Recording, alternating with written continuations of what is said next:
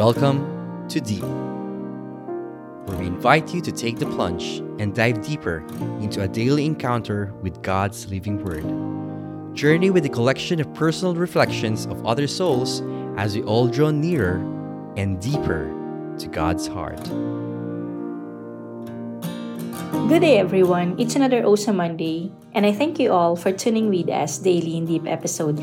Let's breathe in the love, mercy, and grace of God as we reflect in today's Gospel from the book of Matthew, chapter 14, verses 13 to 21. Glory to you, O God. When Jesus heard of the death of John the Baptist, he withdrew in a boat to a deserted place by himself. The crowds heard of this and followed him on foot from their towns. When he disembarked and saw the vast crowd, his heart was moved with pity for them, and he cured their sick. When it was evening, the disciple approached him and said, "This is a deserted place, and it is already late.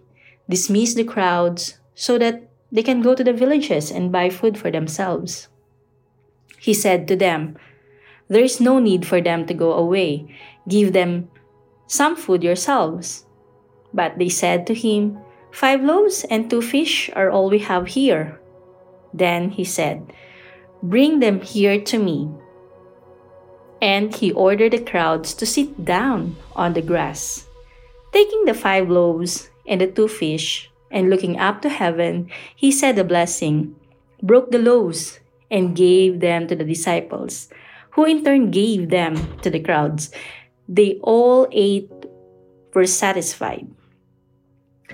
And they picked up the fragments left over, 12 wicker baskets full. Those who ate were about 5,000 men, not counting women and children. Friends, the good news of our salvation. Praise to you, O Lord Jesus Christ. Amazing grace for today's gospel.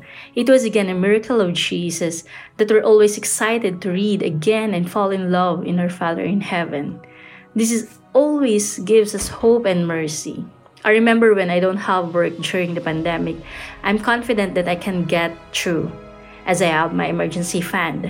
But little did I know, it's already 5 months that I'm not earning salary and my funds are almost nothing and my balance are getting empty. Just to cover my next month's room rental and for tithing. So I pray, Lord, this is not okay. I'm a bit worried. Help me. I'm going to start submitting and applying back again to the school. Give me a work that will sustain me and my needs. Well, open and close parentheses, I'm not worrying about my siblings as they were really fine, in good health, and they can manage, and they don't know that I am jobless. So, going back to my prayer, Lord, give me work, please, and bless me so I may continuously bless others too. And ta-da! On my 6th month of being unemployed, I got a call from an unexpected company whom I didn't submitted my CV. Praise God! Yet, the company offered a private teacher job, and still I am working with them until now. Friends, I praise God for what He blesses me. He made miracles in my life. He never left me broken and empty. He assures me that everything will be well.